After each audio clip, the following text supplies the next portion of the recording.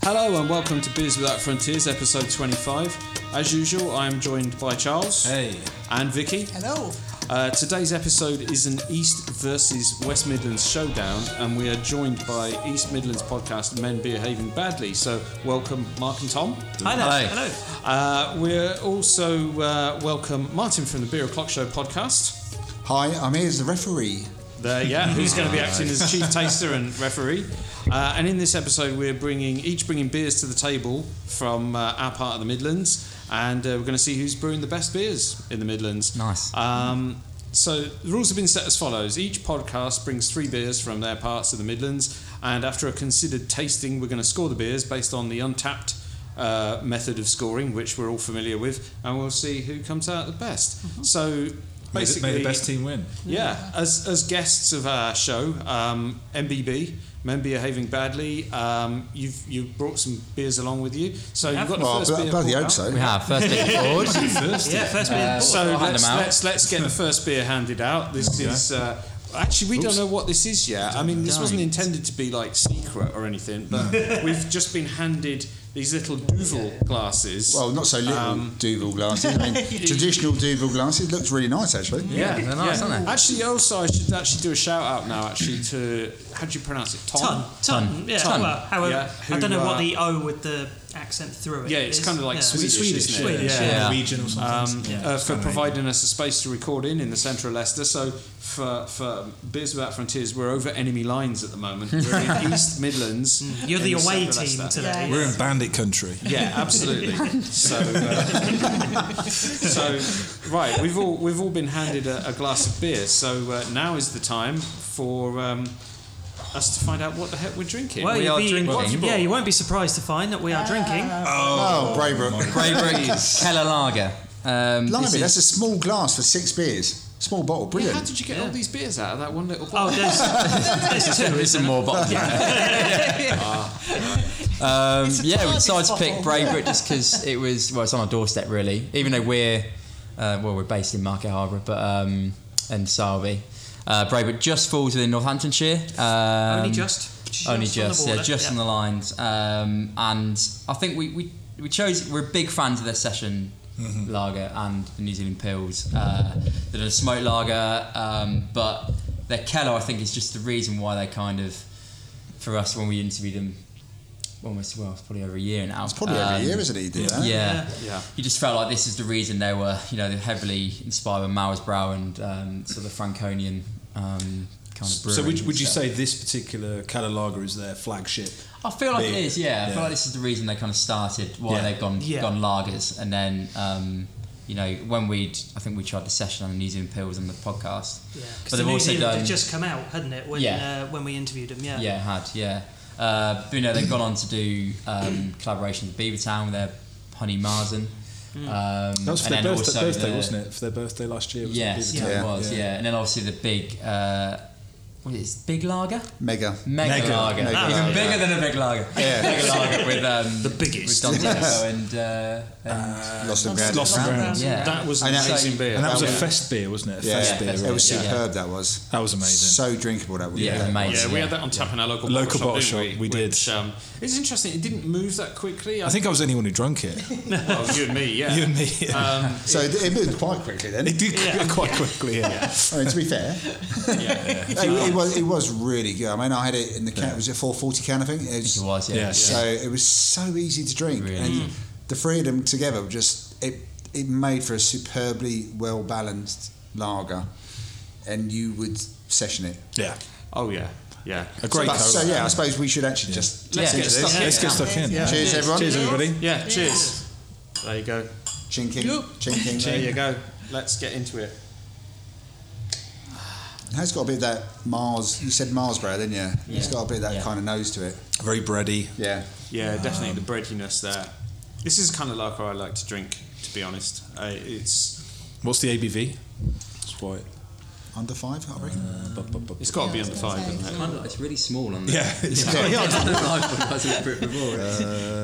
4.8. 4.8. Let the youngsters in the room try and read it. Not us oldies around here.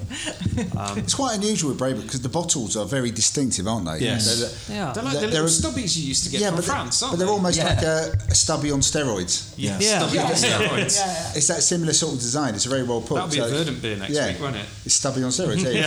They can add that. But yeah, it's a lovely little bottle, but it's very unique. Yeah, I think on the podcast we asked them about the design, and they, because it is pretty simple, in terms of like it's not the minimalist classic, sort of labelling as well. They were very and they wanted to go with that sort of minimalist. And I think because the bottle tops are sort of they've got their logo, their logo on it, and I think again that was down to the something to do with the farm, wasn't it, where they're brewing and stuff like that, and showing their roots a little bit. So because Braybrook is tiny, isn't it? Really, it's like a little village, isn't it? Or is it even small? It's a quaint little village. I think it's just a village. But so basically brew on. They brew on a farm. Is it a farm or something? It's on the farm, and it was one of their storage areas that wasn't being used, so they've turned that into the brewery. But their brew kit, from what I saw on the Craft Beer Channel video, it's very, very high tech equipment they've got. It's like lager specific, decoction method of brewing. Decoction brewing, which is very, very like a double mash traditional. Well, decoction German. is kind of where they take part of the mash, isn't it? And then they go almost boil it separately, and then put it back in with the mash again, which is quite a traditional Franconian style of which brings out a lot more sweetness and that's the thing, you get caramel sweetness, don't you? The flavour lasts. Yeah. So a lot. If we liken it to a macro lager, the flavour goes straight away. It's a cold hit. It's refreshing. Hits the spot fizzy. On a certain day. The flavour's still here. I want to go back to it, but I don't feel the need to go back to it because the flavour is still there. There is still something hanging around. And I think it's fantastic. And I will admit that the first time I'd heard about Braybrook was for you guys and Men Behaving Badly. But their reputation has definitely increased. Oh, absolutely. People are definitely recognising how good they are at what they're doing. They went over to Milan, didn't they? They've been over to Milan. They've done some of their festivals over there. And all the collabs, obviously, as we've already mentioned. So...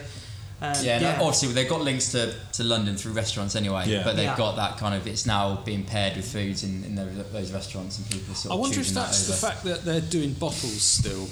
There's this whole thing about restaurants where if you're sat in a half-decent restaurant, somebody brings you a can. Perception of quality. Exactly.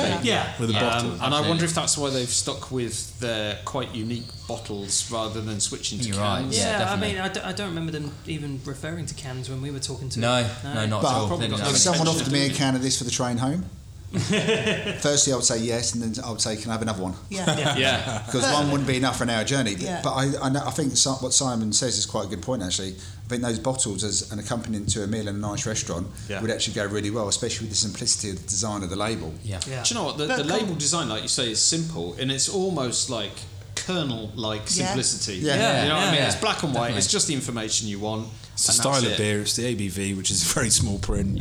It's almost like Wikipedia. It's like a Wikipedia page, isn't it? It's black and white. But they would still fit in a fridge door. Yes. They would still fit in a fridge door quite comfortably. Because it's always going to be in your fridge, isn't it? You're not going to have this ambient temperature. It's Good God, no. Actually, it's actually quite a nice temperature. This is almost the right. I think you've obviously had it. You're travelling along, but I'm in the fridge, and then I took straight out the fridge into the. Actually, right now it's pretty good. It's almost perfect. It's not too bad. It's not too cold, so I think we're getting all the flavours. And considering we're pretty bad at that temperature control, that's not too bad for us. I love the honesty from these guys. You mean you didn't get a refrigerated train over? What happened? Cold train. Sorry, don't give Greater Anglia any ideas. No. Dock 'em points for that. No, don't. Started already.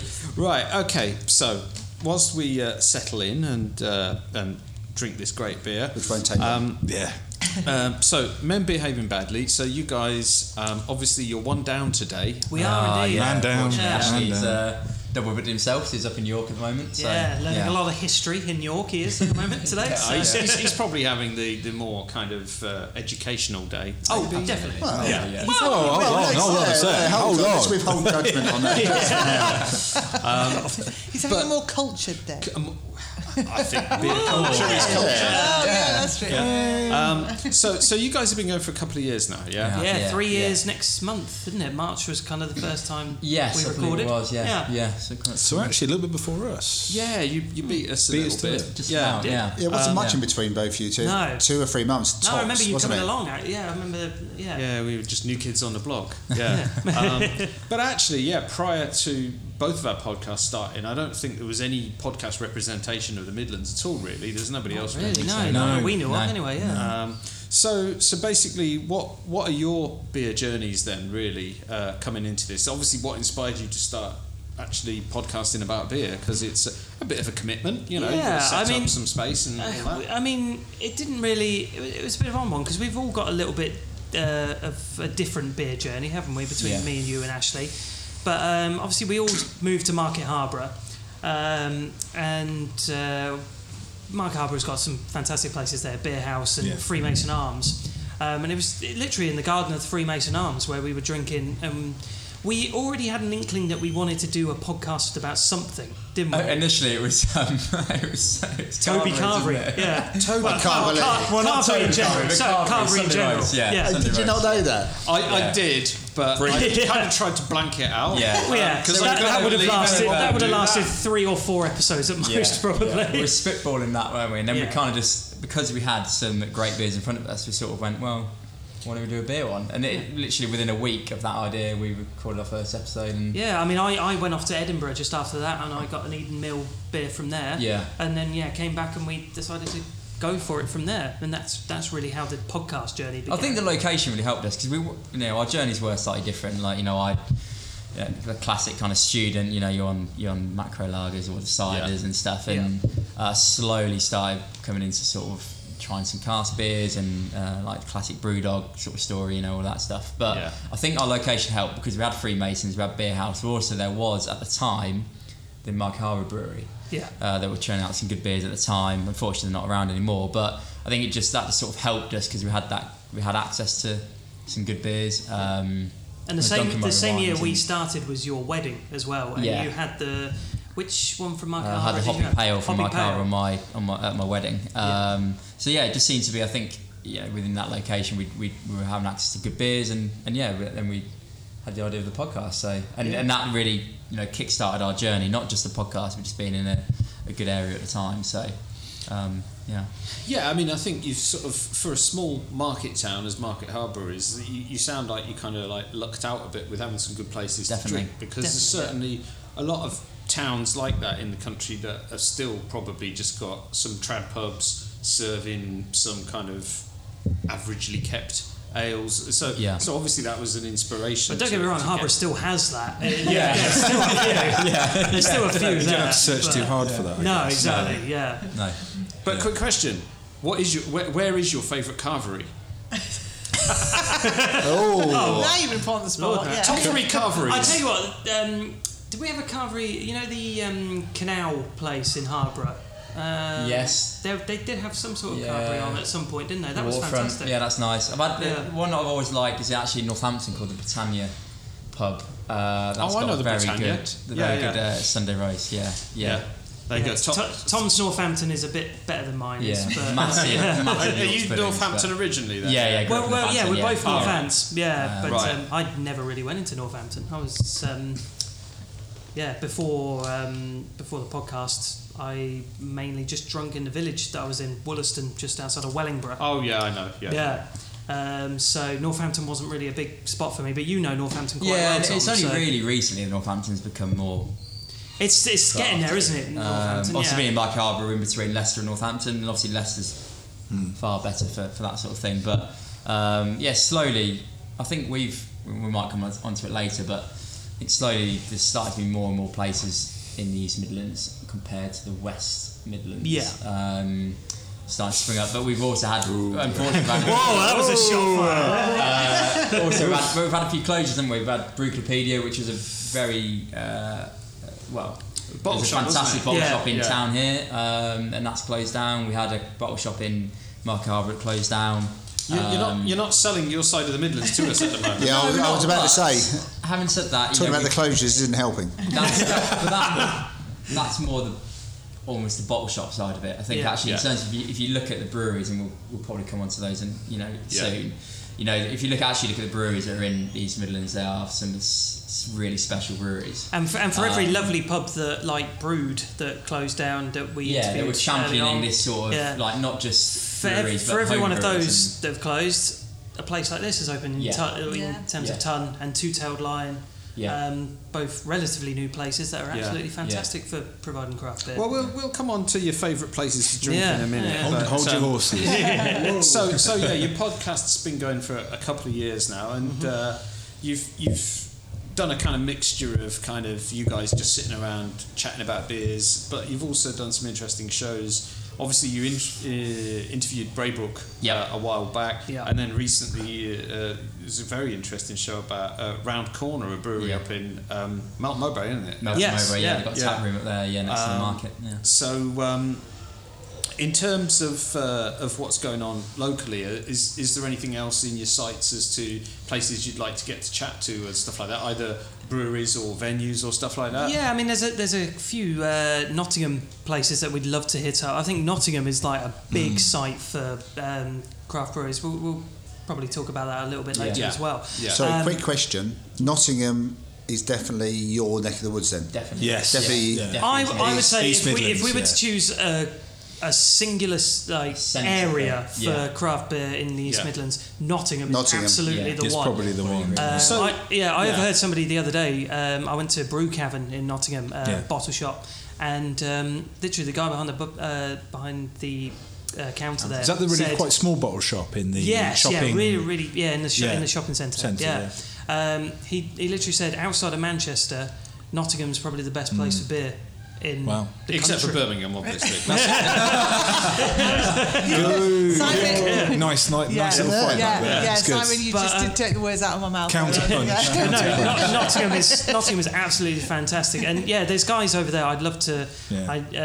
Black Iris, Neon Raptor. Neon Raptor is so Castle Rock, impressive. Totally Brewed, who are fantastic out there as well. They're definitely a sort of Nottingham feel. People you want to be talking to for future pods. And there's so many pubs out there as well. Like Canal House, absolutely incredible place to be drinking beer on the canal. It is fantastic. So few of those places, from someone who is based in like London and the southeast, I see anything about. Mm-hmm. I've heard a little bit about Canal House. Canal House is the only one because it's on the canal. Yeah. But the other places, very rarely. If you read the latest Ferment magazine, as I got in Beer 52, there is a Nottingham special in there. Will you keep your sponsorship away from the show? I wish I were sponsored by that. I think kind of more locally, there's a brewery that I love is Langton's Brewery. Langton's is They've churned out some really good beers. They've kind of gone. They're very much sort of more traditional. They Market Harborough. Just us, there's a collection of there's 3 Langtons villages outside of Market Harborough, and they're very much sort of your traditional ales and copper ales and stuff like that. And but they have added a bit of a craft arm.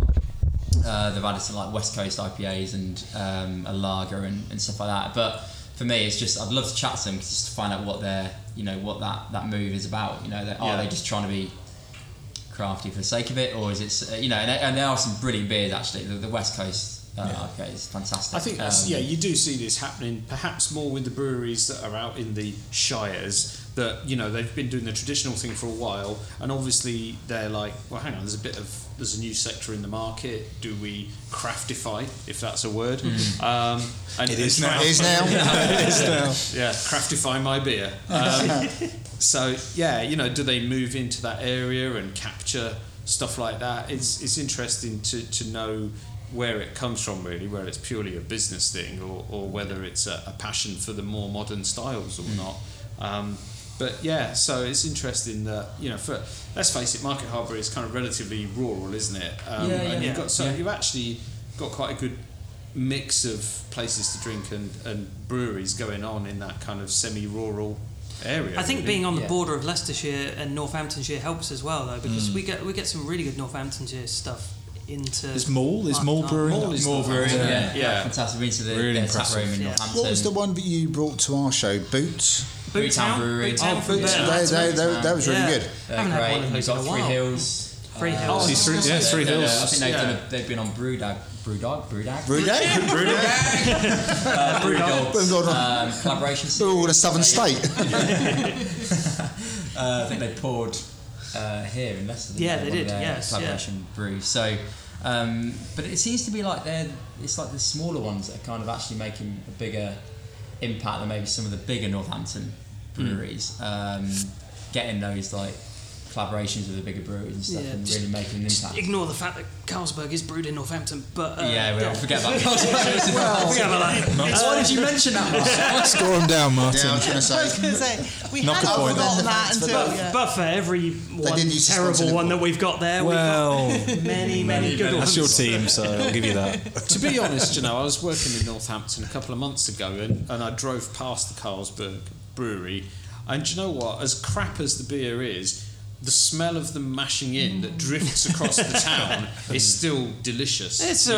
Did you stop off for one of your lunch with a view on Instagram? No.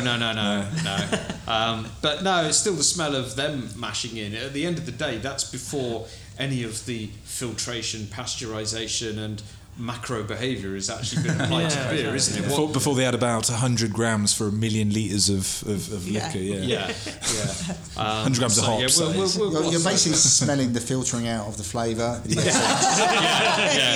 So I hope you enjoyed it. It's like the Bisto advert. Yes. Hop stone. Bisto. There's all the flavour floating in the air. Goodbye, flavour. Bye, flavour. Wave goodbye to the flavour across the skies of Northampton. So you say you've been going what was it, a couple of years now then? Yeah, nearly 3 years. 3 years next month. Okay, cool. So birthday special? Yeah. Well, we've got our 50th coming up. Yeah, this is the one that follows this will be our 49th. So we got our. We still don't really know what we're doing for our 50th, but we will. We'll have a plan for that. Whether it's excellent. a bit of a crawl or something. But cool. You'll have a plan. Seriously, Steve was planning episode 100 from about 31 onwards. Yeah, but that's Steve. That's Steve. There you go. Steve, we love you, but I seem to have run out of Vicky beer. loves you. I've run out of beer as well. Yeah. We've all run out of beer. So as a referee, what do we think of the beer? Don't have to give the scores, but incredible, absolutely incredible. As much as it pains me to praise it's a serious beer, this is a benchmark lager. I've had this before at Beer House in Market Harbour on tap, at the source nearby, and it is just incredible. I can't really fault it. Yeah. Any sort of difference out of the bottle in terms of? Maybe. I mean, maybe just the glassware that's used for it as well, and the temperature. Maybe it was a bit colder, but. I think it's fairly consistent, though. I think they've got, like we were saying, they've got an expensive brew kit. I think it's dialed in incredibly well. They've got a really experienced brewer in Mario, who's their head brewer there. Unbelievable. But also, being a kettle lager, it's not going to depreciate that much in bottle, really, compared to New England because it's beer kind of not. It's not like a heavily hopped. Please drink fresh. It's not a volatile style of beer, so but it's damn good. And like I say, they draw a lot of inspiration from the kind of Mars Brau from Bamberg. I think one of it's the main brewer from Mars Brau. I think he's actually involved with. I think he's like shareholder or something to do with stakeholder maybe. And I think he's helped them, with their initial brews and stuff. But then so it is heavily, Have you guys tried any Mars Brau stuff at all? You had some at Beer House, didn't you? I haven't, but we did, didn't we? Beer Central had it, So me and Tom have had. So one couldn't pronounce. It's a long word, right, in German, but on the can it says AU. Yeah. But if you apparently go to Bamberg, you just go to their brewery, just go ask for an U. I thought it was AU, or just U. It's just U, apparently, and that's what you get. And they do can it. They do can it. We had some cans of it when. Yes. We got some from Clink. Yeah, we did. That's a fantastic beer as well. So if you see anything from Mars Brau, just grab it. Because if you like you imagine so many people going there and just looking at the board and going, ooh, and then they just get a beer in front of them.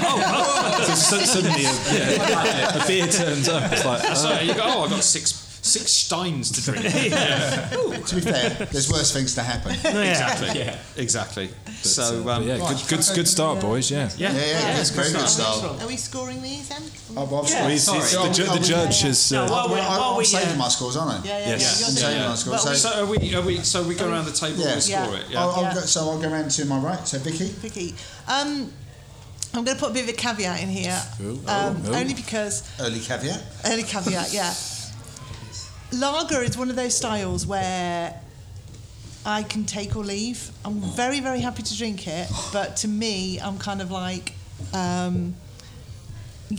I can't distinguish whether this is a good or a bad or an indifferent or a whatever lager. So I did wonder what you might think. Yeah, but that's more to do with style, isn't it? No. It's very hard for me to be objective about it in terms have of. You enjoyed it?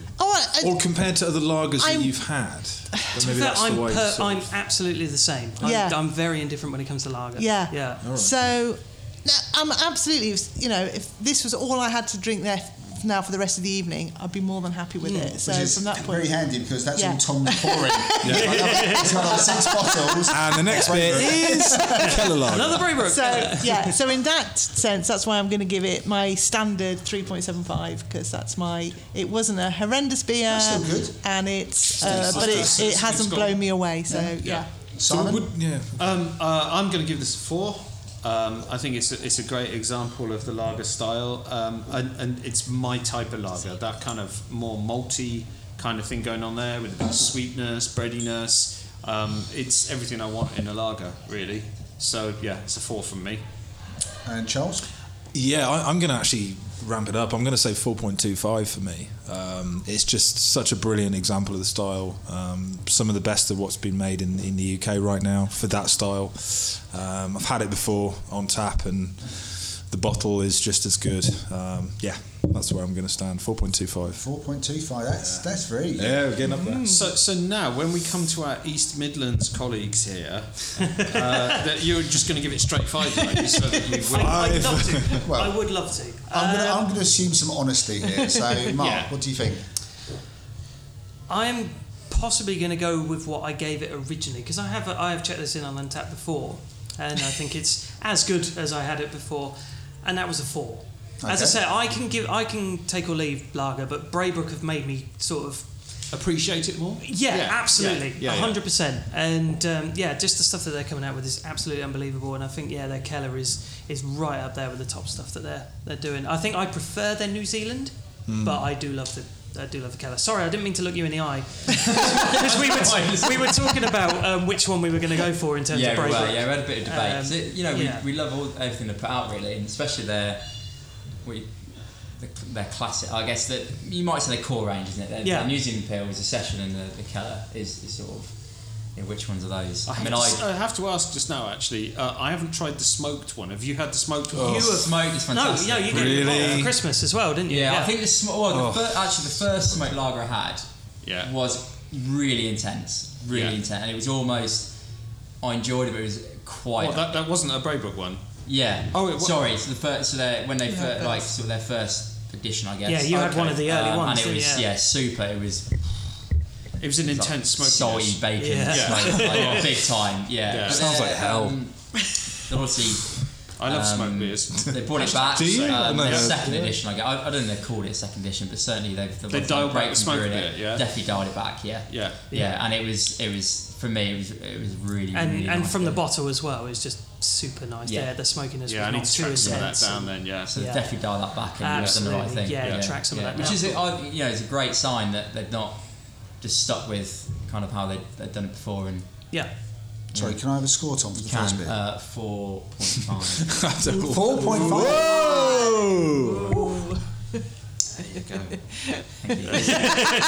So overall, actually, a pretty good reaction to your first beer. Yeah. So that's good. You did well. I thought you'd probably bring some Braybrook, and I was wrong. You weren't wrong. I think we would have been massively surprised if you hadn't. No. We'd have let ourselves down. I'd have been really disappointed if you hadn't. Yeah. It'd be like the first beer coming out. It's not Braybrook. Second beer comes out. It's not Braybrook. What? Where's the Braybrook?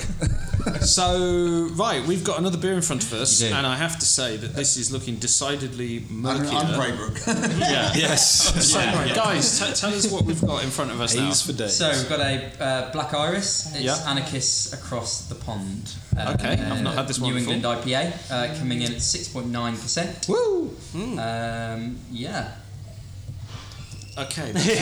Sorry. Yeah. What are we getting off this then? Pineapple. Yeah, Bags of pineapple, isn't it? Sweetness of pineapple there. Yeah. Like those pineapple cubes. Isn't it quite weird that you can actually get... I don't know. Because sweetness isn't a flavour, is it? It's more of a sensation. Yeah. But it's sweet. Yeah, It is really sweet on the sweet. nose, isn't it? Yeah. It's a sweet. But like you say, almost like pineapple cubes that you'd get in a... I don't know what pineapple cubes are, but... Yeah. By the quarter, for the older listeners. Oh, cheers, bro. Oh yeah, sorry, we forgot that. Cheers, everybody. Cheers, guys. We're amongst Cheers. younger people here, aren't we? Yeah, there you go. Cheers. Whatever the modern day equivalent of the quarter is, but yeah, everybody knows. £6 at the cinema. Yeah, We've only got one person around here who's in their 20s still, so I think Thank you. possibly. Yeah. Thank you. I've just put that out there. By the way, remember my that is 20s. half a point off. Yeah, it's fine. yeah. Mark, stop. That was slightly biased, but I'm not complaining. Right, let's get stuck into this then. Right, Let's dig in. Yeah, no, I know what you're saying about the pineapple. That is a big. Yeah. I get a bit of peach. A little bit of peach. sure it's not mango. No, yeah, We'll find a way to find it orangey. yeah. No, Tesco own brand I'm not peach. sure. yeah. The aroma is much more powerful than the flavour. Yeah, it's a little bit bland on the finish. Just saying. It goes really quick. I think it's It does. I'm going to be honest. Unlike it the does. lager, Yeah. the lager hung. The lager hung around. The aroma on this hangs around longer than the flavour. It dissipates really quickly. Yeah. You're right. On the nose, it promises possibly more than what it delivers on the palate. Maybe. Although I'm not saying it's a bad thing, because No. obviously No. it may well be known to people who may listen to all three of the podcasts. I'm not a massive fan of the style. I'm actually quite pleased it's not too sweet and cloying at the It end. isn't cloying, you're Yeah. right. No. It does cut off. Yeah. You haven't got that sugary. Yeah. Yeah. There is a Sugar nice, lesson. cut off. There's only the slightest little bit of like bitter kind of feel at the back of the But throat. the bitter is quite nice and piffy. Yeah, I quite like it. yeah. It sort of hides the ABV quite well. What is it? Yeah. You say 6.9? I'd actually Yeah, forgotten wouldn't it? No. I'd already Yeah. forgotten What we, 6.9. what we call a dangerous. Yeah. I'd have said 5.5 maybe. Yeah. But so yeah, when you initially said, "Oh, it's a New England IPA," I was like, "Oh, yeah, this Yeah. is not the Martin," and I was going, "Brilliant! This is everything I like in a beer." Yes, I'm back Because to. you're a bit of a fan of the... and so you're going, "Oh, for me, this is okay." I'm pleasantly surprised. I'm pleasantly surprised. You? I'm going, not quite what I wanted from it. Yeah, Isn't that strange so, though? Yeah, But and that's the thing. Where's that start? So when I went to the States the year before, and I was in in Boston, and having some really good beers from like Trillium. I think it's Trillium. Yeah. It felt like this is more what they were doing, where they didn't have that sweet, cloying, sugary finish. Yeah. It felt like it was clean cut. Yeah. That little bit of piffy bitterness at the end, but you still had that massive aroma at the start. Yeah. This feels more like that. Over here in the UK, we seem to have gone more the other way, where we have that everything just laughs on the palate, Really sweet, sugary, Yeah. almost my enamel's being taken away as I drink it. But it's like what, because obviously Craft Beer Channel last year did their New England IPA sort of documentary. Yeah. And just the difference you can get in one style and a specific style like this as well. And the different amounts of on the varieties you can get is obviously for the benefit of the podcast, it definitely looks like a New England IPA. Yeah, it's got that haze. It's haze for days. Yeah, we're probably for months. I was going to say we're probably Unclear for years. we're probably closer to Merck than Haze. Yeah. It definitely looks like a New England IPA. The aroma is New England IPA, but It just doesn't hang along. yeah, the flavour profile is definitely much more towards my kind of thing with that bitter finish. Yeah.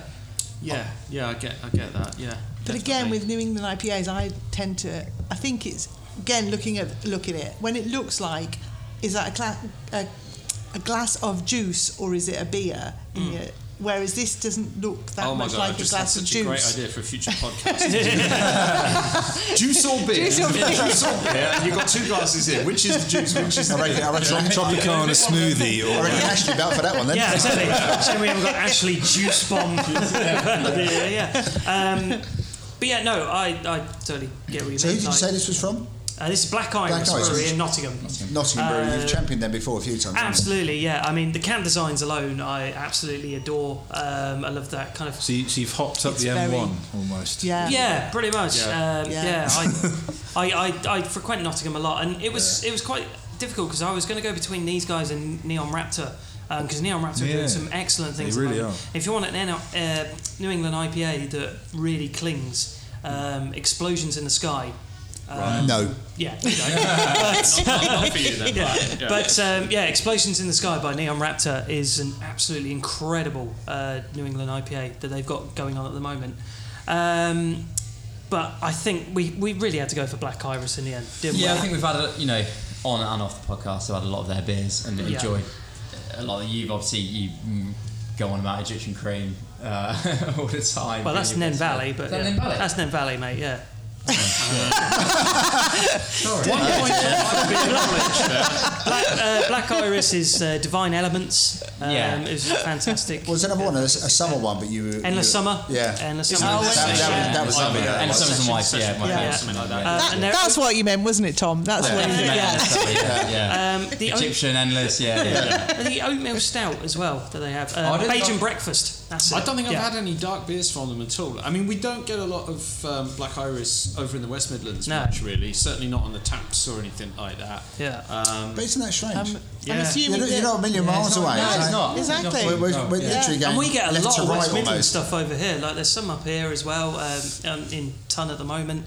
Two-tailed have got a couple of West Midlands. So we get a fair amount of it. But not a lot of the East Midlands goes over to I think maybe if they're finding a market themselves in their own city, if they're shifting a lot of kegs in Nottingham itself. You can't find a place in Nottingham that doesn't have Black Iris. Exactly. If they can shift everything they can make in the city. Without having to go too far. Yeah. Exactly. Then you're probably not going to find it. And again, we find ourselves lucky that we'll have one or two Black Iris on at Beer House. You said you were going to a gig in Nottingham. Yes. Which venue? We're going to the Rescue Rooms. Black Iris constantly on tap. Rescue Rooms. Yeah. Gig venue that has good beer. What? Yeah, Rescue Rooms and Rock City are fantastic. Really? Yes. Yeah. Oh, I mean, no. I want to drink Red Stripe. I'm so glad I was sat down when you said that. Because that's so unusual. For the West Midlands, that's a plus for the East Midlands, isn't it? Damn. Yes. But Bajan Breakfast, Divine Elements, Endless Summer, Mother's Ruin, which is fantastic, gin infused sort of. Is that Ashley was a big fan of that one, wasn't it? Yeah, was that pale as well? Was that kind of gin infused? Yeah. So quite a range of stuff then, yeah? Yeah, absolutely. And they've got they do a whole sort. There's a Ruby Red that's really good as well. I can't remember the name of that. I'm all over red ales at the moment. Actually, ambers and red ales I'm really into at the moment. Yeah, there's a really good Ruby Red that they do as well. I can't remember the name of it. How about the ones who did the red which went in with the musical in London? No, that was... There was a red ale that you said was the. That was for Kinky Boots, wasn't it? That was Boot Town. No, was it Boot Town or was it Phipps? Of course, Boot Town because Northampton. Northampton. I think it was Phipps. Phipps are also Northampton based. Yeah. We didn't like that one, did we? I don't think we did. Actually, Phipps is a regular in our local micro pub. Phipps IPA, which is not an IPA as you'd know in the modern style. It's brown. Phipps is very old school, isn't it? Yeah. Well, Phipps was the original brewery. Phipps was around, and they shut down in the 60s, I think. Yeah. They did, so the current iteration of them is kind of like a reopening along the Albion Brewery Bar, in Northampton, who do the Phipps. I've gigged there a couple of times, and it's a really cool space. It's really great to gig in a space where you can see the tanks as well. Gigging in a tap room like that. Gigging in a brewery, fantastic. That's pretty cool. Oh, so good. Yeah. I can already see actually on the board here that Charles has tapped this one in. It could be another Charles. Another Charles T. 3 minutes ago. There you go. So bear in mind they're not. For a bit of it, they're not selling downstairs. I was about to say. Hang on. How have you had that? This is the thing. That's a good point. So didn't think of that. So I will untag myself off the board. Sadly, they don't have a tap room, do they? They don't, but they are opening one soon. Oh, yes. That's a nice little which I only read on. I promise we're not sponsored by them, but Ferment magazine. They had a big interview with Black Iris in there, 2-page spread, and they said they are opening a tap room very soon. So hopefully this year, maybe early next year. That's pretty cool, because I was looking on Google Maps as to where they were in Nottingham, because we're going up there obviously in a few weeks. And they're on the outskirts of the city centre, aren't they? So, because you've got a tram as well in Nottingham, so you could get up there, you know. So I think if they're opening the tap room in the space that they're already at, then it's reachable. They didn't say where they were going to do it, but so would it be a tap room or a tap house? It depends. I mean, Castle Rock in Nottingham have got so many different pubs scattered around. Another Nottingham brewery, and they've got the vast majority of the craft pubs going around. It's a lot of Castle Rock stuff going on. So in terms of whether they do a tap room on site, I would imagine that's probably the more likely option. If they've got the space, stay tuned. Basically, we'll keep an eye. Exactly. I mean, Neon Raptor's got quite a small space, but they have the tap room that they've recently done up, which I went to last week. It was absolutely fantastic. Literally just off the brewery as well. So, I would imagine they probably do something more on site. But who knows? It'd be great to see us. Stay tuned. Okay, so moving on, we've got our Beer of the Month segment where we'll talk about the best thing that we've put in our glasses over the last month or so. I thought you were going to say the best thing I put down tap. That's more like it, isn't it? Yeah. According to my show notes, the first person that I need to ask is Vicky. So what's the best thing that you've drunk in the last month? I'm not ready yet. Charles as prepared as normal. Yeah. Yes, exactly. No, I have to be ready. I live with him. It's like so mine is. It pains me to say this because this is an East Midlands brewery. Although Simon, did you not brief correctly? Yeah. Obviously not. No. Controversially, the South Northerners of the world, if that makes sense. South Northerners. Yeah. Might disagree. You'll understand what I'm talking about in a minute. Mine is Heartland by Thornbridge. Hey. So Thornbridge in Bakewell in Derbyshire. Derbyshire is the Midlands, all you Sheffield people. It's not yours. I work in Derby, and there are so many people from Derby who are trying to claim that they're not in the Midlands. Right, so just as someone not from the Midlands, quite clear. Derbyshire. What's the verdict? I would not have known that Bakewell and South Derbyshire was counted as the Midlands. Yes, it's the East Midlands. It's the very top postcode. And it's Derbyshire is definitely East Midlands. Yeah.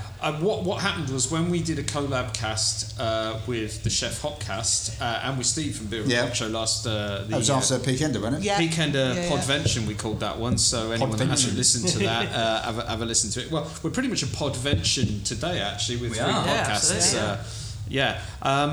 And the Sheffield guys were like, "Oh no! Thornbridge is ours. Thornbridge is ours," and we're like, "Guys, it's in Derbyshire." Yeah. But everybody that works there I don't care where they live. The brewery's in Bakewell. It's in Derbyshire, and as far as we're claiming that as Midlands. Okay, so tell us a bit more about Heartland. Tell us about. It's a 4.9%. They're calling it a strong ale. We had it in the Colmore Tap, which is in Birmingham now. The newly opened Thornbridge Tap. Yeah. I am as well. It's a great space. But we'll talk about that more later. Yep. Basically, what the notes say, it's a brand new beer brewed with Thornbridge cask ale yeast and hopped with a beautiful range of Hukin hops. Hukin. I don't know. Hukin. That's a new one on me, actually. We're back to how do we pronounce words again? Aren't we? And they say basically it's a celebration of locally sourced products and a refreshingly hazy ale. And it was just one of those really nice. And what dispense was that? And that was on keg. It was on keg, yeah. Which is interesting because I seem to remember... The description feels like a cask beer. No, but... when it came out, which was about 6 months ago, something like that, it was... Because I remember you guys talking about it on your podcast. It was kind of supposed to be like an English take on a Belgian cellar beer, was it? Or something like that, I think. Yeah. But I tried. I think I had half of it as well at the Colmore Tap, and it was there's like a sweetness there as well, but it was just one of those beers that you just keep going back to. Yeah, it was over and over again. Yeah, it was a really. It does sound properly delightful. I have to admit. Yeah. Did it come out on cask first of all, or am I making that up in my head? From the description, I would have thought it must have been. Because it does feel like one. Yeah. Description feels like one. So Oh, that's a good shout, that one. Yeah. So I thought you'd like that one, Martin. Yeah. Not to try and get any extra points from you, but you know. Pressing the judge. Exactly. So good shout. Okay, well, my beer of the month actually had last week. It was Colonel from London. It was their dry stout Mosaic. Oh, good choice. 4.3%. Almost a black IPA, pretty much.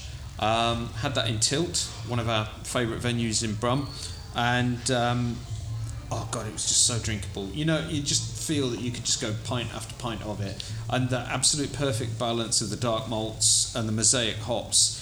And as I say, more a black IPA than it was actually a stout. But I kind of, in my mind at the time, I just thought, that's a bit low ABV, because I thought all of their more hoppy stouts were stronger. They are generally towards the 6+, aren't they? Yeah. Sometimes. So when I saw this at 4.3, the export stouts and the India, things like that would be, which are all fantastic. But this was proper sessionable with all of the plus points of the bigger beers, with the big hop flavour and a great kind of the dark malts as well. So that's my shout out for the beer of the month. Also, it's good that you still get all that flavour with that sub 5% though, isn't it? Absolutely. It was an absolute knockout beer for the ABV. Yeah. Wow. Charles, what's the best thing you've had in the last month? Again, probably last weekend I was in Paris for the rugby with some friends, and As you do, just nipped across. I was going to say, I mean, fucking hell, the rugby. The rugby was absolutely awful. Was there a lot of drowning your sorrows afterwards? Possibly. Yeah. Might have ended up at 2:00 in the morning. This place called La Binouze, which was a bottle shop come tap room or bar. Yeah. And I got to try a can of Magic Lantern, which is a brewery in Denver, Colorado. And it was a style I wouldn't normally sort of go for, but it was a sour goes, peach, passion fruit and apricot. And I've never had a more fruity kind of sour goes, so much flavour. I think I put tart peach, apricot and very salty, which just really backed it up. Goes characteristics, really. Yeah. It was incredible and really cool spot as well. So if you head to Paris, head there. Yeah, there you go. If you do. And how to ease your woes from the rugby? It did somewhat ease the pain. Yeah. Martin, what's the best thing you've drunk in the last month? So, Derbyshire.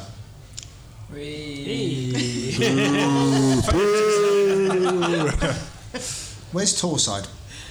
Oh, well, Torside is...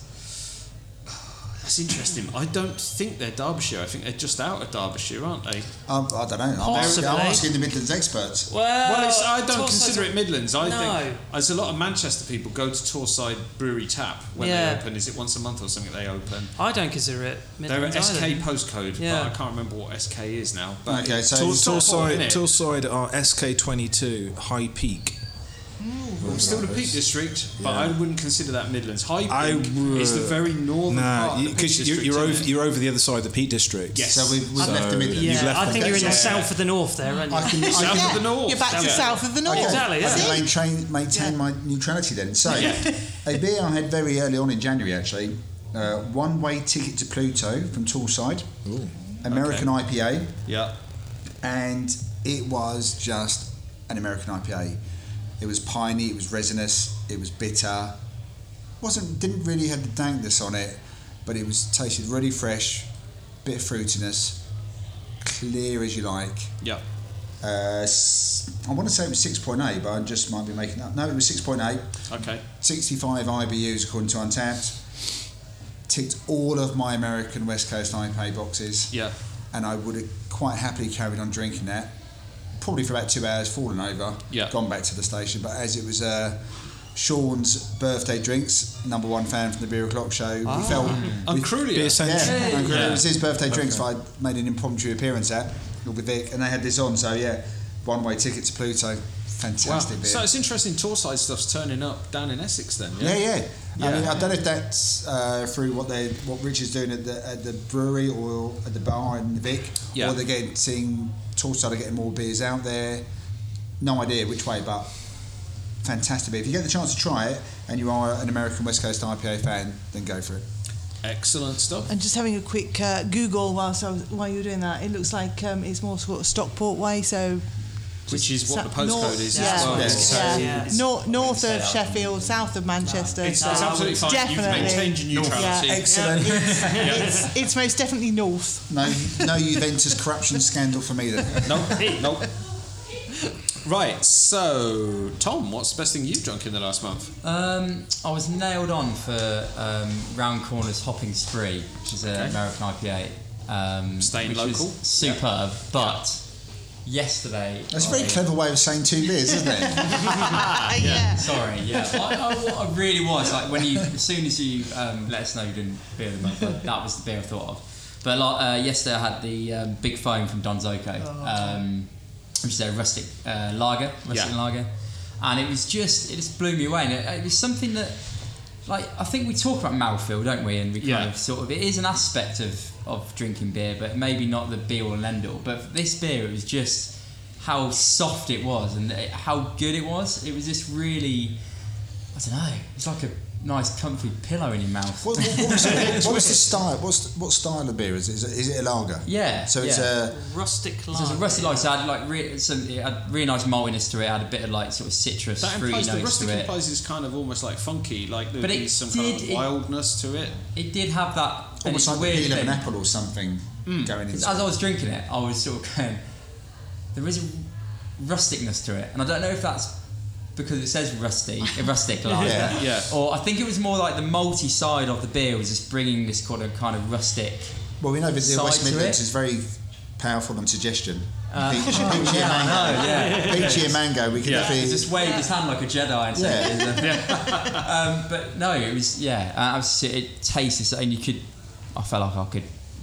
I think I called it quaffable. Did you have that from the can, or was it on keg? Yeah. Oh, okay. On keg, and it just but it was just something about this like sort of super soft mouthfeel that sort of made the beer. I know the flavours were there, and that's the whole thing that I really appreciate. And a brewery that I would say has that kind of mouthfeel is like the Dea beers have that soft pillowy mouthfeel that make it really, really drinkable.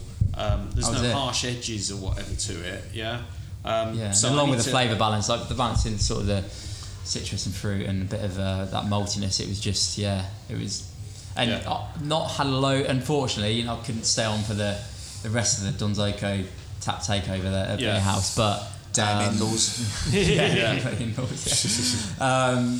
But I'm really pleased I picked that one to have, and it was absolutely superb. And I'm going to seek them out more. I know we had a bit of discussion about Don Zoco earlier on, didn't we? But, exactly. Don Zoco are becoming one of those go-to names in UK lager, aren't they? Really? Yeah, definitely. Braybrook, Don Zoco, Lost and Grounded. And Lost and Grounded really are the big three, aren't they, in UK lager that is absolutely smashing it. So it's just getting hold of them sometimes. Yeah. Very limited. Don Zoco particularly very limited. Yeah. Well, it's a one-man band, isn't he? The guy that Reese, isn't it? Yeah. I mean, we may have mentioned this before, but he's got this crazy situation at the moment where he's part Cuckoo Brewing, another brewery up in the northeast. They produce the wort there. He puts that into containers and takes it back to his space, his industrial unit. It says it puts it into his FVs, doesn't he? And it says that on the cans that have just turned up in our local bottle shop. Right. The Northern Hellers, is it? It does say that. So it's quite specific then. So it's like logistics. That's a nightmare. Brewing. That's crazy. And to get those kind of results out of such a kind of piecemeal way of brewing, it's amazing, isn't it? I think we just had their other one turn up as well. Big Foam. Have you tried that? If you hadn't bought a shed load of it yesterday, I bought a couple, two. There would have been some left for me. There was none left in our local beer shop. We heard 5. Anyway, over to Mark's beer of the month. Exaggeration. Well, you'll be pleased to know that my beer of the month is from the East Midlands, and is from Derbyshire, and I can confirm it's absolutely from Derbyshire because Pentrich. I don't know how you say it. Pentrick. Yeah, I'm not sure how you say it. We saw beers earlier before we came here today. We did, didn't we? Yeah. In Two-Toed Line. I've absolutely been raving about Pentrick recently from the moment I had their Fragments in December, which is one of the very few 5-star beers that I have on Untapped. Absolutely unbelievable beer that is. But I had another one of theirs in the last month that has been absolutely incredible, which is called Heavy Glimmer, which is an American IPA. Comes in at 6%. And just the flavour on that was unbelievable. There was a kind of peach feel to it. The citrus really came through, and there was a lovely bitterness right at the back as well. It was just optimum IPA for me, I think. And optimum IPA. Somebody's going to be brewing one. Definitely. Yeah. But no, absolutely fantastic. They say on Untappd it was a kind of white peach. Flavour not an orange to it. peach. Well, that's not really orange. niche. No, Yeah. not Yeah. orange. I probably thought it was orange at the time, but That's not the colour of peach, is it? Well, you guys would. yeah, exactly. Yeah. So was that from a can or was that? That was on draft keg. Sorry. Yeah. That was a two-tailed. Oh, okay. Leicester. Right, cool. Yeah. Cool. They have a lot of their stuff on. They had the fragments on that I really enjoyed as well, and obviously the one that we had before we came here. Yeah. They're fast becoming one of my favourite breweries, and obviously working in Derby, I feel like I need to take the little trip, like 20-minute trip away from where I work to go source some more. Yeah. Cool stuff. Absolutely. Excellent. Okay, so we're going to score the last beer that we just had, which was the Black Iris, and where are we going to start? Who wants to go first? So, Martin. As referee, I have to remain impartial for now, so I'm going to hold my score. So, Okay. Vicky, you're going to have to go first. So because that's more my kind of New England IPA is definitely my kind of style, so I can definitely be more objective and score it on that one. And this one I'm going to score as a 4. Noted. Still pretty good considering you said that the flavour didn't last a long. Yeah. For me, it was one of those where it started off, and I think I might have been slightly being put off by Martin when he was. So much for impartiality. Exactly. But as we were just chatting and I was drinking it, I was going, no, this is definitely more my kind of beer, and it was, but I was getting what when you were initially talking, Martin, when you were going on about, it's a bit too sweet and a bit too, it coats the enamel and whatever, and I'm like, what's he talking about? And then I was just kind of gone, I kind of get that a bit, but actually that's what I like. So I'm sticking with a 4. I think I'm going to give that a 3.5 because it's a pretty decent beer. I think it promised more on the nose than it did on the palate, and like we were saying, the finish is slightly abrupt. It doesn't hang around for a long time, and it was a decent New England style IPA, but it didn't totally blow me away. So I'm saying 3.5. Okay.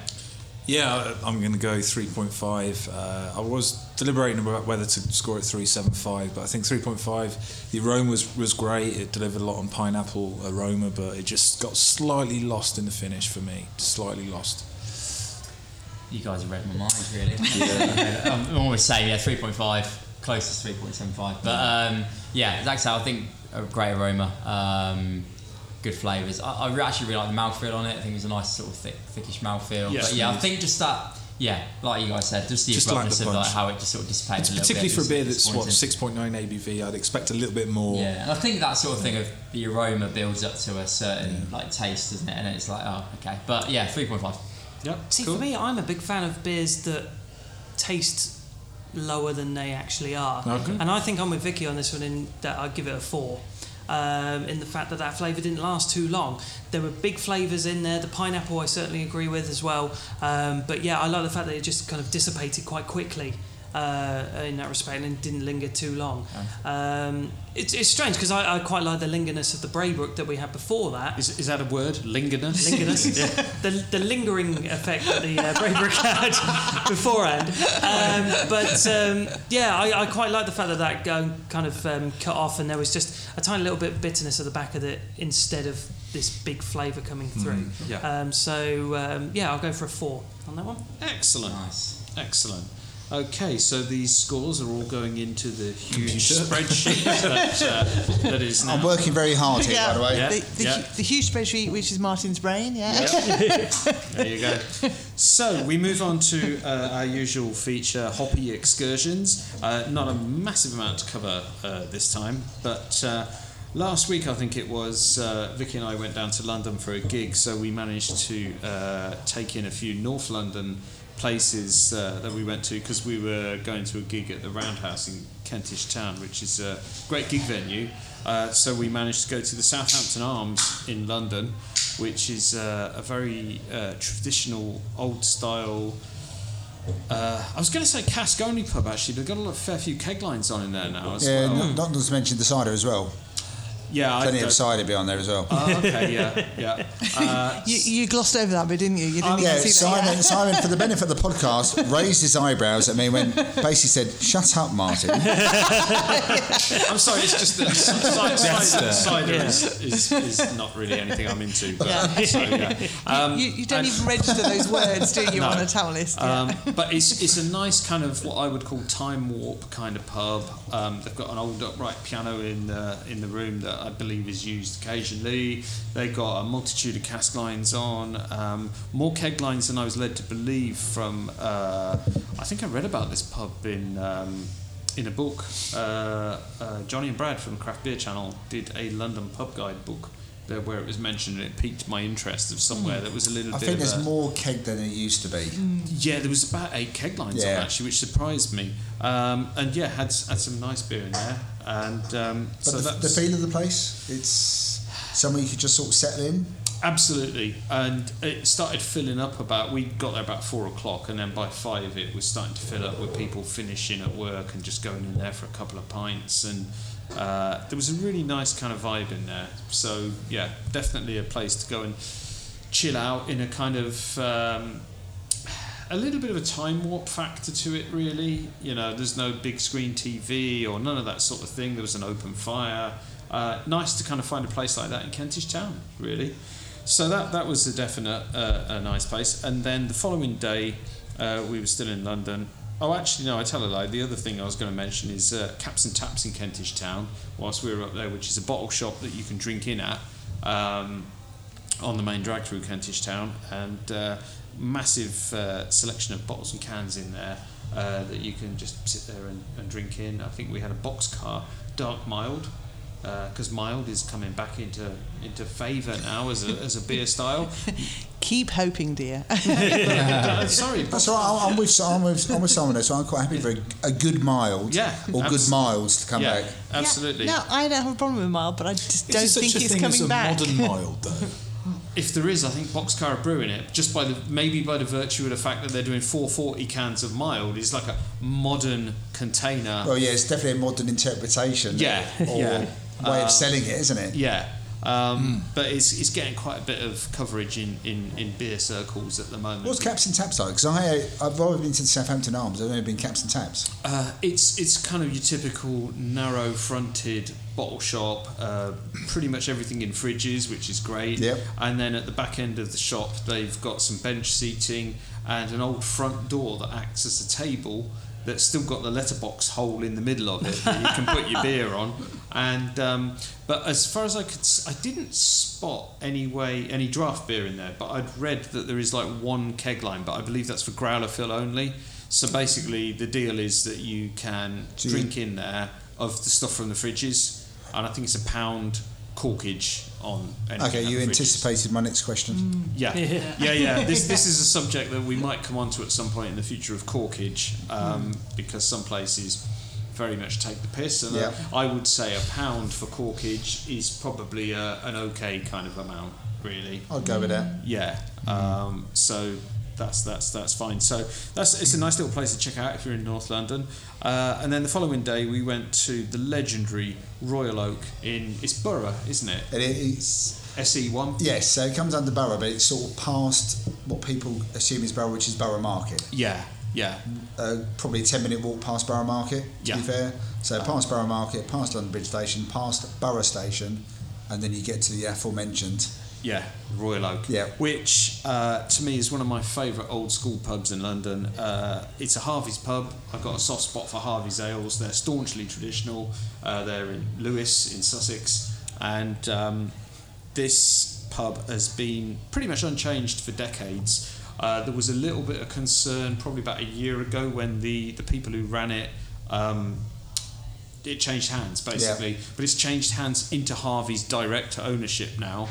And they've got a team in there that are running it pretty much the same as it was before. And you've got all the Harvey's cask ales on in there. So you've got your Sussex Best, You've got your dark mild, which is fantastic. Yeah, the old ale. The old ale, which is seasonal, which is great. And then once we were in there, they had Prince of Denmark, which is an amazing dark ale, 7.5% on cask. It's just a fantastic place. And funnily enough, we were in there, and then probably about 4 hours later, Stephen Martin from Beer O'Clock Show. Yeah. So ironically, So that was actually bearing in mind that you have been there before, haven't you? Yeah. I work 15 minutes walk away, or 20 minutes walk away, as I found out the other day. Yeah. And I hadn't been there before. Right. So we're literally talking from the time of recording a week and a half ago was my first visit. And you're right, it was a proper old school boozer. Yeah. It feels like an old school boozer. It is a Harvey's pub. So on Ked they have got a few other beers. They've got Orchard Cider, they've got Camden Hells, Moretti. So they've covered off people who just are not looking for trad. Yeah. And they've got a couple of their own keg beers on as well, like the Gold Lager. Yeah. But the star of the show is their cask beers. Yeah. And they all were... I haven't tasted Harvey's like that. Ever. Yeah. In good condition. Oh, super great condition. Yeah. Great condition. Personally, I can't imagine it actually tastes better. If it does, brilliant, bring it on. So the Harveys I have experienced the most, and this is quite ironic, is when me and Michelle, my wife, had done a few of the cruises with Pinot, and Harveys have a bit of a tie-up with them. Oh, wow. Oh, so what, you get the small pack Harveys so they on have the cruise, They have 2 or 3 of the cans, like the Gold Lager, they've got the Brown Ale, they also have the low ABV version, and they also have a beer called Jolly Ollie as well, and that's specially brewed for it. So it's really nice to be able to turn up and have Harvey's cask at its best. Yeah. And I could have stayed there, and then a week later, a few days ago from recording, I decided to find out how long it did actually take to walk from Merton. I could actually do it in a lunch. Great. Oh, right. Yeah. 20-minute walk there. Perfect. 20-minute enjoy your pint. Sampling session. So you could have a couple of halves. You probably could have had a paddle if you'd really want to. Yeah. But if you really want to savour a drink, just have a pint and then walk back again. I thought, actually, this was all right. It was one of those nice, crisp, clear, sunny days. And it was like, it's a beautiful looking pub as well. Because it is on the corner. Yeah. It's one of those classic corner boozers, as you say. And the thing I noted, we went in there on I think it was a Thursday lunchtime, and it was quite busy, and it was full of older gentlemen, shall we say? Older gentlemen. There was a bunch of guys sat around a big table in there, all talking about the Second World War, and they were ordering pints of Harvey's Dark Mild. All of them were drinking Dark Mild. I have never seen so many people drinking mild at once. and this is what you start to learn if you're into cask beer, is that you could go into somewhere that's got 12 hand pulls. The secret is see what other people are drinking. Because that's going to be good, because there's a lot of throughput. And these guys were all smashing the 3% Dark Mild. And actually, it's kind of weird. I just thought to myself, do you know what? When I retire, I want to be in this gang. I want to be these guys on a Thursday afternoon, sitting here, drinking Dark Mild all afternoon. I mean, to be fair, they're probably there on a Monday, Tuesday, Wednesday. They probably are, yeah. And we had some pub grub whilst we were there as well, actually. Did the great old school pies and stuff like that. Did you have Scotch eggs? No. Didn't, no. Scotch eggs are good. Yeah? Oh, okay. So when you go back next, Scotch egg and mild. Scotch egg and mild, that's proper trad. Yeah. So big thumbs up for the Royal Oak. It's an amazing little place in London. So that is our Hoppy excursions. Charles, just briefly. So where I had my beer of the month last week was in Paris, and naturally, I'm gonna, as a beer geek, I'm gonna search out a few good places. Mikkeller, Paris. So that opened in April. Nice. I didn't know space. Yeah, they apparently opened in April last year, so still quite new. It's got 3 floors. It's got a basement where like a little bottle shop, and then upstairs where a good drinking area, and then obviously the bar in the middle. Yeah, and got to try a couple of Mikkeller beers, 1,000 IBU, triple IPA, which was good. Nice. Sounds like a bit of a stunt beer with the kind of 1,000 IBU kind of thing. Yeah, 1,000 IBU triple IPA. Yeah, it was bitter. Yeah, it did the trick. The very definition of very much so. And I got to try Beer Geek Cocoa Shake, which I think is one of their kind of classic, imperial stouts.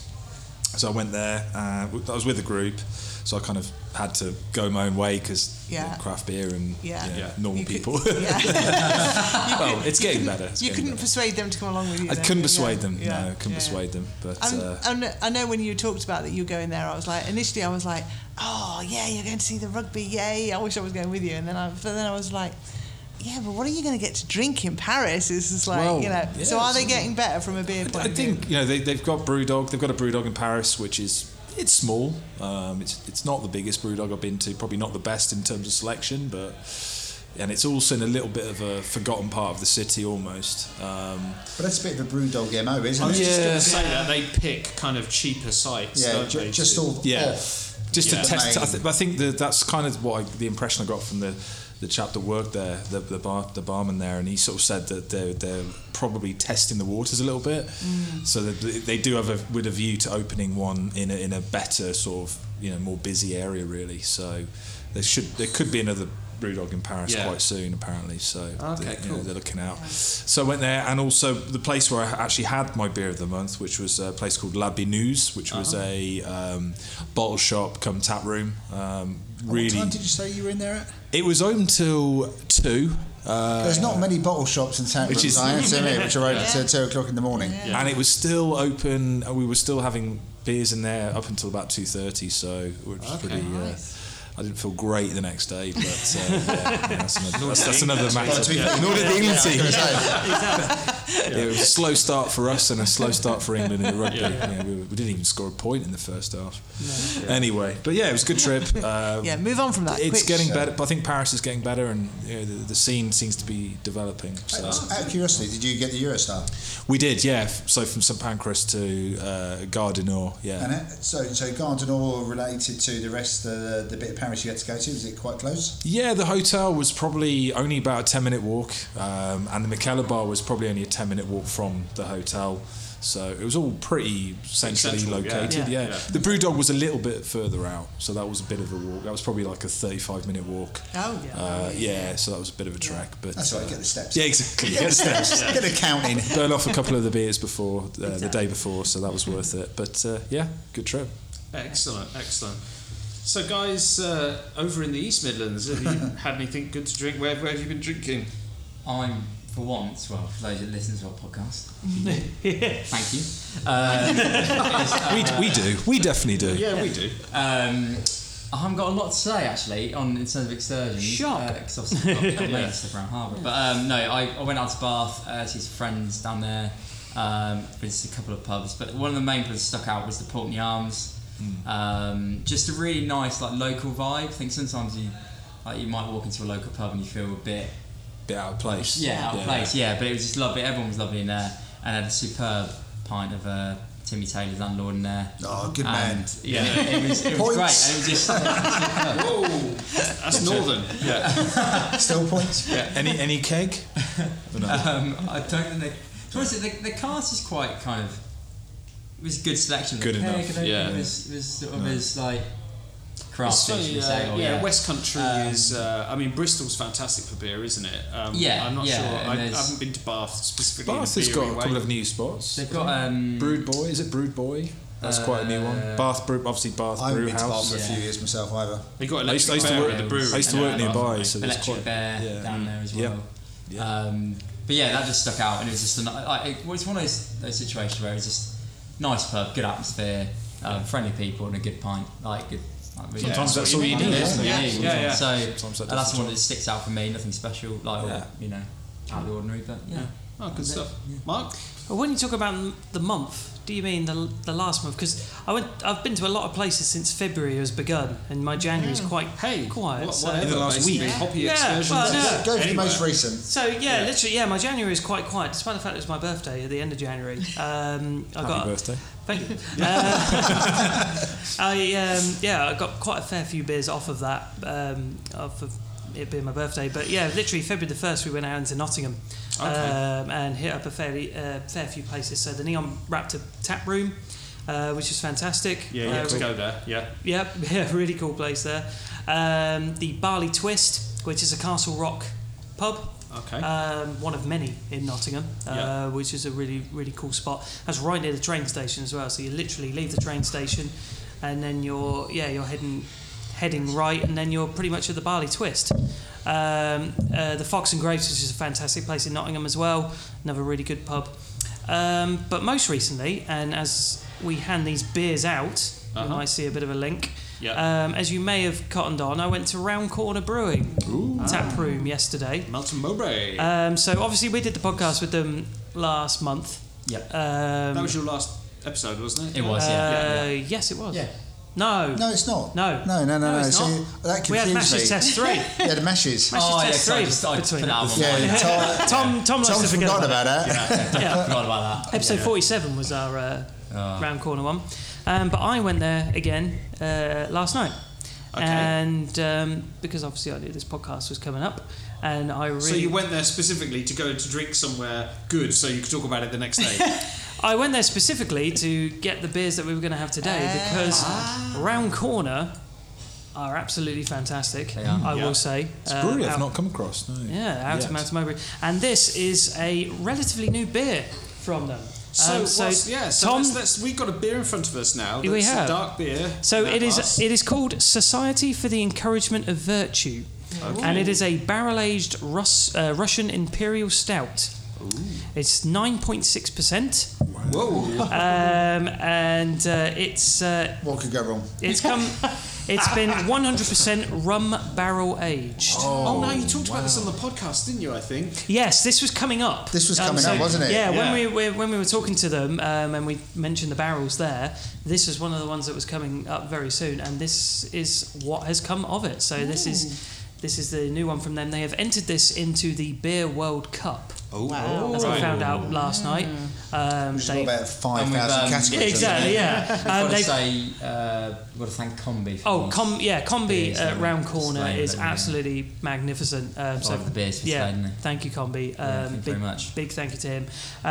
This has been entered into the barrel-aged category. Right, okay. They couldn't enter it into the Impy Stout category, I think, because of the barrel aging. There was some. It's quite specific. Yeah, there's some issue with that. Yeah, exactly. At the World Beer Awards, they're very, very specific about it. I'm probably the only person around here who's had this one. Was this on tap in there last night? No, this is purely from the can. So right. this is just a can-based one. Right. They've got incredible the gunmetal, as we talked about before. That's their black lager. Yeah, the black lager and the Imperial gunmetal as well, the stronger black lager that they've got, both on tap, both absolutely magnificent. Okay. But this is the strong 9.6 Impy Stout that they've got going. So cheers. Well, that's a perfect segue into this beer, and on the nose you're picking out a bit of barrel, bit of bread. Yeah, it's definitely a bit of bread in this there. Touch of licorice. Yeah, good shout. Yeah, spice. Yeah, that is a big taste as well, from what I could get. Spice is a good shout, actually. Yeah. Molasses. It's quite light, isn't it? It's incredibly light. I mean, you say it's 9.6%. It's another dangerous beer. I would say actually, that's quite tongue coating almost. Yeah, we've had a few dangerous beers. Yeah, it's just a bit. This is right up there with dangerous. Yeah, really, really good. So just a little bit of backstory about the name of it as well. So formed in 1787, Melton Mowbray's Society for the Encouragement of Virtue punished vice, profanity and immorality, the three ingredients for this dark, seductive stout. That's everything good about life, isn't it? Exactly. Yeah. You should be Melton Mowbray must be. Was it Melton Mowbray? You said? Yes. Yeah. It must have been really shit in those days. I mean, it's pretty shit now, but no, literally Melton. As we discussed on the podcast, it's not our favourite place. Melton. Isn't that where Ashley went for a break as well? Yeah, he went to get their famous pies and none of them are open. Disappointing. Oh, no, And, really? Yeah, Melton as a place is not the best, but Melton Market is very famous for its big cheese festivals and food festivals. They got the biggest cheese festival in Europe or something like that. I think it was. Okay, look, that's worth going to. Yeah. I can imagine and their some tap cheese room. with this beer. Do you know? Because that's what I was just thinking. I was thinking, this is how you could have won extra points for the judge and for me. Is What, by you bringing should have brought cheese. You said, and do you know what? It pairs really well with this. Well, yeah, I mean, Melton Market is As Mark dashed very, outside. very famous. The biggest cheese festival, I believe, in Europe. And so it's a good thing that it has that, because everything else in Melton is pretty bad. Yeah, it's not the greatest. It's not the centre of the world. No, it's really not. There's something wrong with it. However, Cheap shot. However, the beer, I do like a cheap shot. There's nothing wrong with that. And yeah, considering they've been spending 17 years. I think Combi said he was looking for a place to set up a brewery, and he was going all around Asia. He was going around. Well, he was going around New Zealand, then he was going around Vietnam and Cambodia, trying to find Melton. And he chose Melton. All of that. Who knew? Who'd have thought it? But I think one of the benefits that we have in the East Midlands is that we've got very good water, like very clear water, because we've got Buxton, obviously, soft in water, Derbyshire, soft water. So are you saying the East Midlands have got better water? We've got a better supply. I feel like Water wars now. Well, Buxton prides itself on its water, doesn't it? That's the thing. It has been mentioned in the past somewhere. Yeah. But like, I'm on the East Midlands side, of course, but I feel like that's an argument that you haven't thought through, Mark. Is it definitely softer than the West Midlands? Well, Buxton have their own brand of water as well, don't they? Yeah. Burton. Yeah, we've got Burton water, Burtonised water. True, the pale ale. It's a good job we've got pale ales coming up with.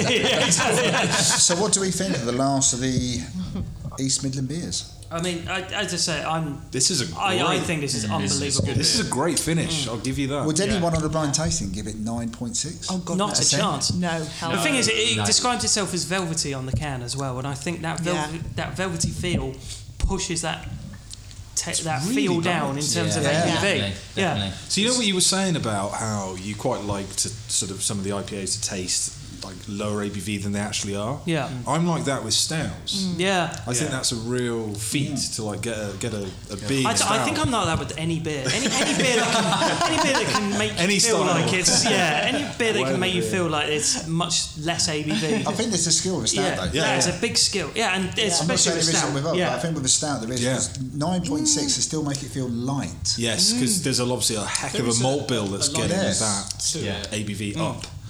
But you get the barrel on this as well. There's that little hint of barrel, but it's like so balanced. It's not.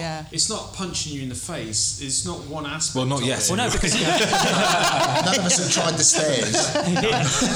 I don't. We are upstairs. I don't like rum as a kind of separate thing. I'm not a big rum fan. Yeah. And I think this just balances the rum feel to this. Really balances well with the rest. You said earlier, didn't you, with the molasses? Yeah, it's molasses. It's definitely that sort of like. Which is a very rum characteristic, 100%. isn't it?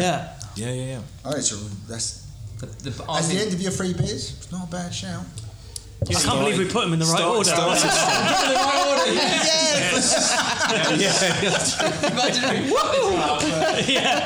You should have thrown a curveball and put that out first. That would have thrown us all. No, it's good beer. It's good beer.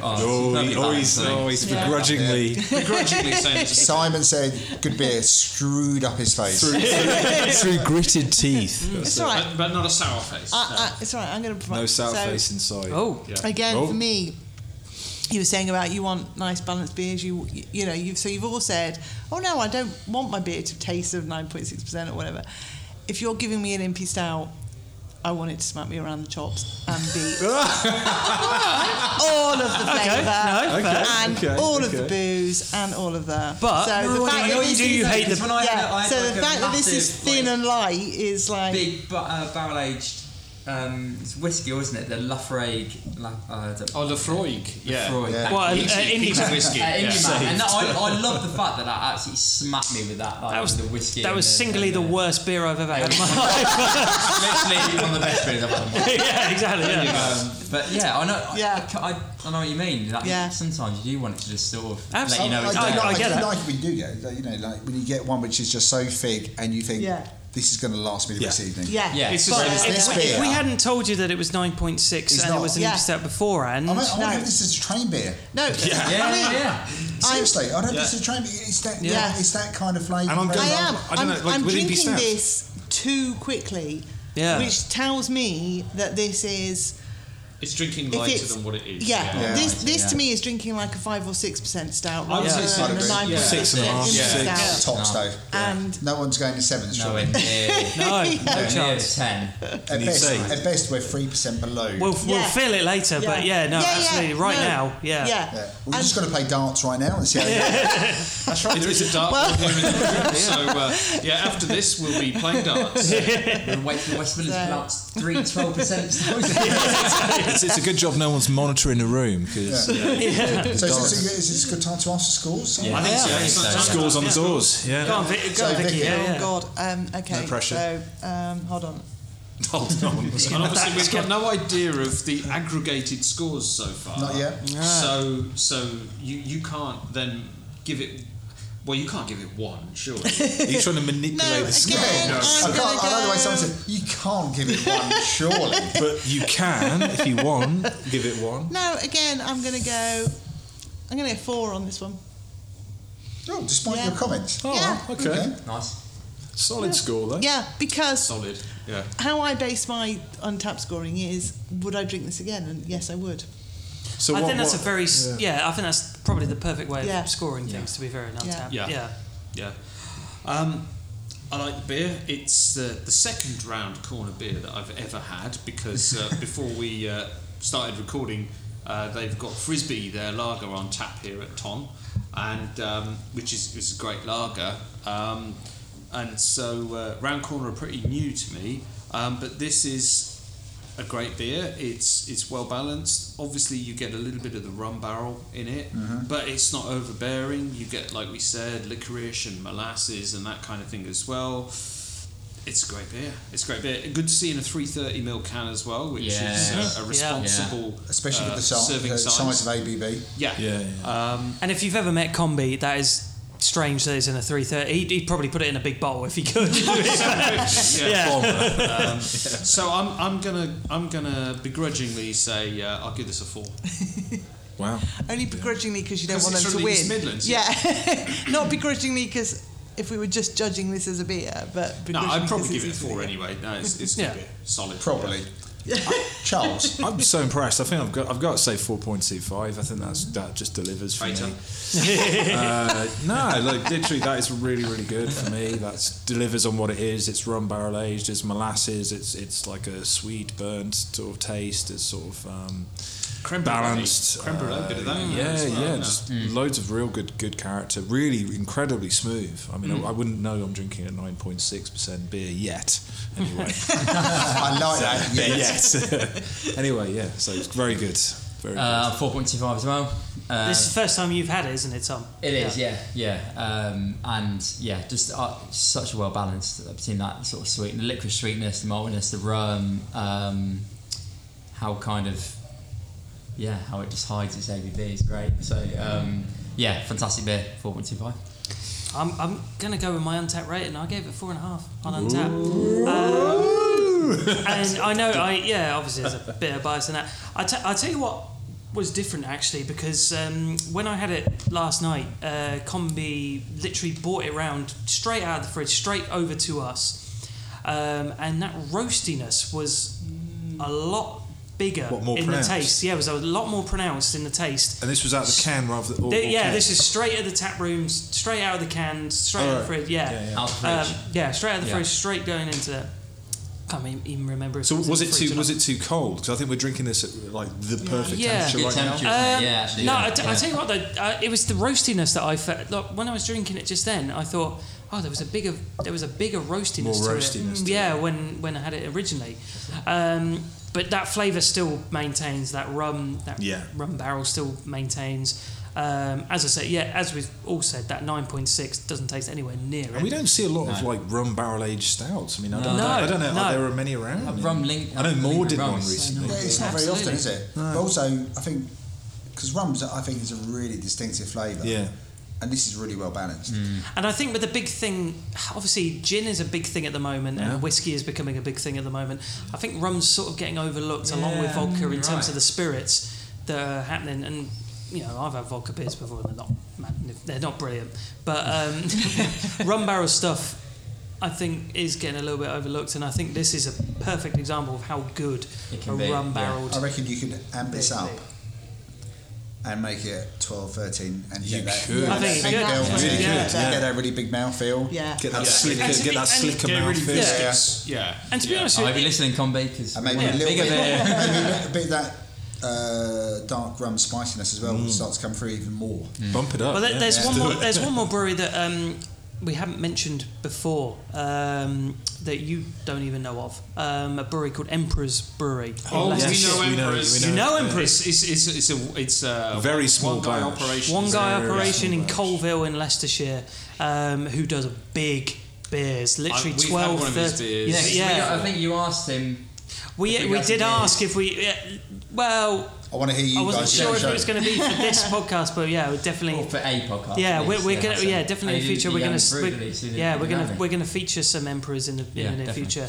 Yeah, he brews huge beers. He does a lot of beers. collabs. He's done collabs with Castle Rock before now, which I think is the one that we had down in the apothecary. Black Iris he's done as well. Yeah. He's had a collab. He specialises in dark beers, doesn't he? Basically, does, yeah. Indie stouts specialist. Well, he is. Yeah, Damien, he is. it's Damien Doherty, isn't Yeah. it? Damien Yes, Doherty. Yeah. that's it. Yeah. Yeah. An MP expert. And Does that was a big thing. So I mean, if you look in the East Midlands, I mean, you're looking at The Emperor's Yeast Brewery Midlands. and the Yeast Midlands. Exactly, call us the Yeast Midlands. You're looking in Leicester at Emperors, and you're looking at Framework Brewery, who we haven't mentioned yet, who are from Leicester, who do really good stuff, and Oakham Brewery as well. And you're looking at Nottingham, and you're looking at Castle Rock, and you're looking at Totally Brewed, and you're Would looking. you say Oakham is? Oakham is more towards Well, it's Peterborough now, Cambridge. But it's still East Midlands.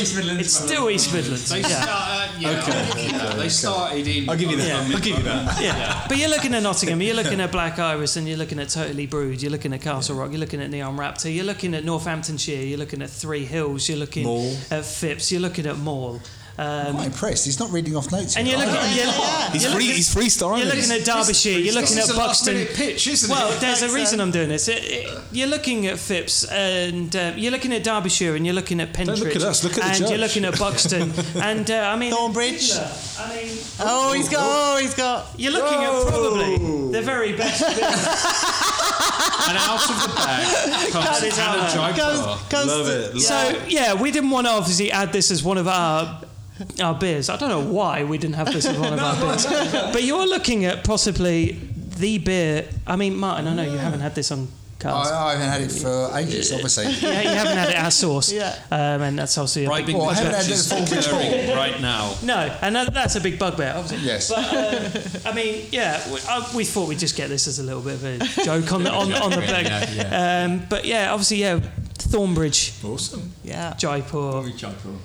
I mean, as a last-minute pitch, that's not bad, is it? It's everywhere, and I wasn't expecting that. it is one of the most magnificent beers out there, isn't it? And you haven't even Name mentioned the smackdown. Tim Meadow. Oh, of course, Tip Meadow. Yeah. Good God sake, Vicky. We're clinging on here. The thing is, before we did this podcast, it must be worth mentioning, before we did the podcast, I think it was Simon who said, oh, you're just going to bring Black Iris, Braybrook and Tip Meadow, aren't you? And in our heads we thought, shit, he's got 2 out of the 3. And to be honest, I think we were thinking, maybe we'll go Tim Meadow as well.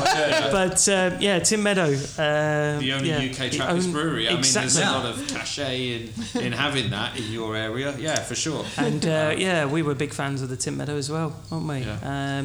Up near Colville, isn't it? Exactly, yeah. And obviously you had, who was it who did the interview? Our Lady's been there twice to do interviews for us. The most peaceful segment of a podcast you'll ever over here. Mindfulness. You can hear the birds tweeting and So you can meditate to that. It was fantastic. So I mean that is the East Midlands in a nutshell, I think. I mean, we've got some amazing breweries. We've got some amazing pubs, such as the one that's hosting us tonight in Tun. We've got the Two-Tailed Lion and the Blue Boar in Leicestershire, in Leicester as well. Which we went to earlier, just to double check. Absolutely. I mean, the Brewdog, even the Brewdog in Leicester is just a fantastic little space. Lovely space. And I mean, if you go around Nottingham is unbelievable in terms of we need craft to beer check places. out Nottingham more. We've been to Junkyard. Junkyard is incredible. That's probably my favourite place in Nottingham. You haven't been to Junkyard? I haven't. No, I need to take you and Ashley to Junkyard. It's such a good place. Nottingham is definitely on our agenda for a beery visit soon. Well. Hey, thanks for bringing along all these great beers. Great job. Really enjoyed the selection that you've brought. I mean, I'm going to take all 3 cans for the train home. Go for it. So, would you like to know the scores? Yes, I'm going to reveal the scores. Scores we're on now the doors. doing the half-time scoring. Yeah, so half-time score. Because basically the next. To get the full-time scores, you're going to have to listen to Men Behaving Badly. Unlucky. Lucky you. On their next episode. But for now, here are the half-time scores. So, beer number 1, which was the Braybrook Lager, got 20.5 from the 5 of you. Okay. So, beer number 2 from Black Iris, the New England IPA, got 18.5 points. That'll be a bit lower, And the last one, which we've just been waxing lyrical about, 21 points. Nice. So for the 3 beers, from the 5 of you, you got an aggregate score of 60. Or a total score of 60. Total 60. Okay. So on the upcoming podcast on Men Behaving Badly, when you guys present your 3 West Midlands beers, you have a total of 60 to beat. But this is without your This scores. is without my without scores. Martin's scores at the top. Which are going to be revealed later then, So could that swing the score? Well, it depends. It's a bit like Strictly Come Dancing. If need be, The cast. Sorry, I'm not aware of that programme. No, I am. So you are Len, is what you're saying, is Yes. it? Yes. Right. We have our own Len. So the score's going to be 7. Hopefully they just to be score clear, at 7. I don't intend to roast any of my walnuts. Are you going to pickle them? No. There you go. Well, hey guys, thanks for bringing these beers along. No problem at all. Thank you. Really appreciate that. So, and thank you. Well, just thank you for just being part of it. Absolutely, it's been great. Cheers, guys. It's been great hearing all about you. Cheers, Martin. Pleasure. Absolute pleasure. Thank you. Journey Kept the peace as well. It hasn't been easy, by the way. It might sound like it has, but it's been a skill to keep this lot apart. United Nations. We've got a wall dividing us, haven't we? Yeah, I built it. Yeah, there you go. So, thanks for listening, everybody. If you enjoyed this episode, remember to subscribe to the podcast so that new episodes will always appear in your podcast app. Also, get subscribed to Men Behaving Badly. They're also on iTunes and all the usual podcasters, and you can get in touch with us through all the usual social media channels: Twitter, Facebook, Instagram, email, and get in touch if you want to be a guest on the show in future. But in the meantime, cheers, thanks everybody. for listening. Cheers.